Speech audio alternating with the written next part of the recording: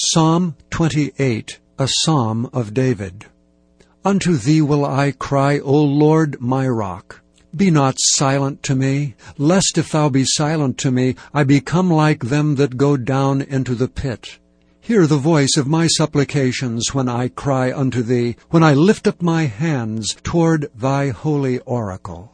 Draw me not away with the wicked, and with the workers of iniquity, which speak peace to their neighbors, but mischief is in their hearts.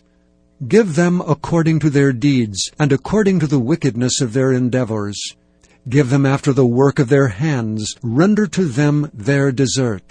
Because they regard not the works of the Lord, nor the operation of his hands, he shall destroy them, and not build them up. Blessed be the Lord, because he hath heard the voice of my supplications. The Lord is my strength and my shield. My heart trusted in him, and I am helped. Therefore my heart greatly rejoiceth, and with my song will I praise him. The Lord is their strength, and he is the saving strength of his anointed. Save thy people, and bless thine inheritance. Feed them also, and lift them up forever.